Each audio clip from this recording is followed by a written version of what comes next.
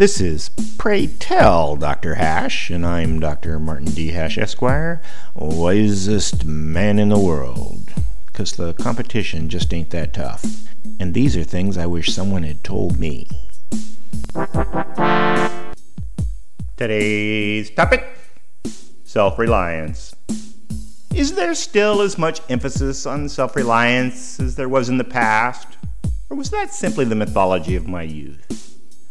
Perhaps the idea of helicopter parents is a media creation, but probably they're actually helpful in promoting their child's future. I also wonder if there's a correlation between self-reliance and ideology.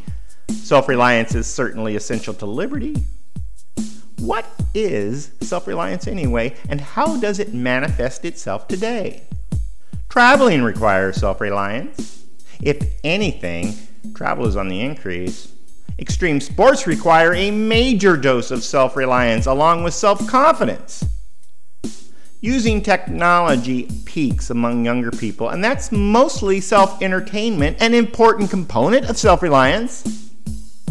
Everyday modern life requires a sophistication that was just not part of the past. People no longer have to hunt for food or die of exposure, but that's a kind of self-reliance we can do without. The number of people who are not married, do not have kids, and do not have their own home may be the false indicators that the older generation is applying to those younger than them.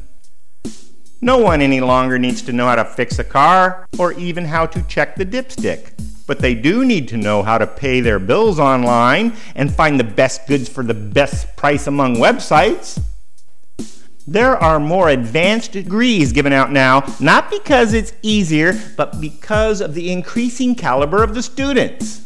There is more specialization, so generalization suffers. So fewer people can do everything, which probably skews the perception of less self-reliance.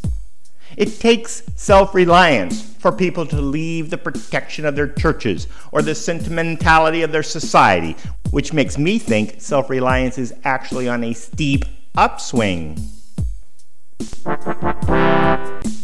For more, see my website at martinhash.com.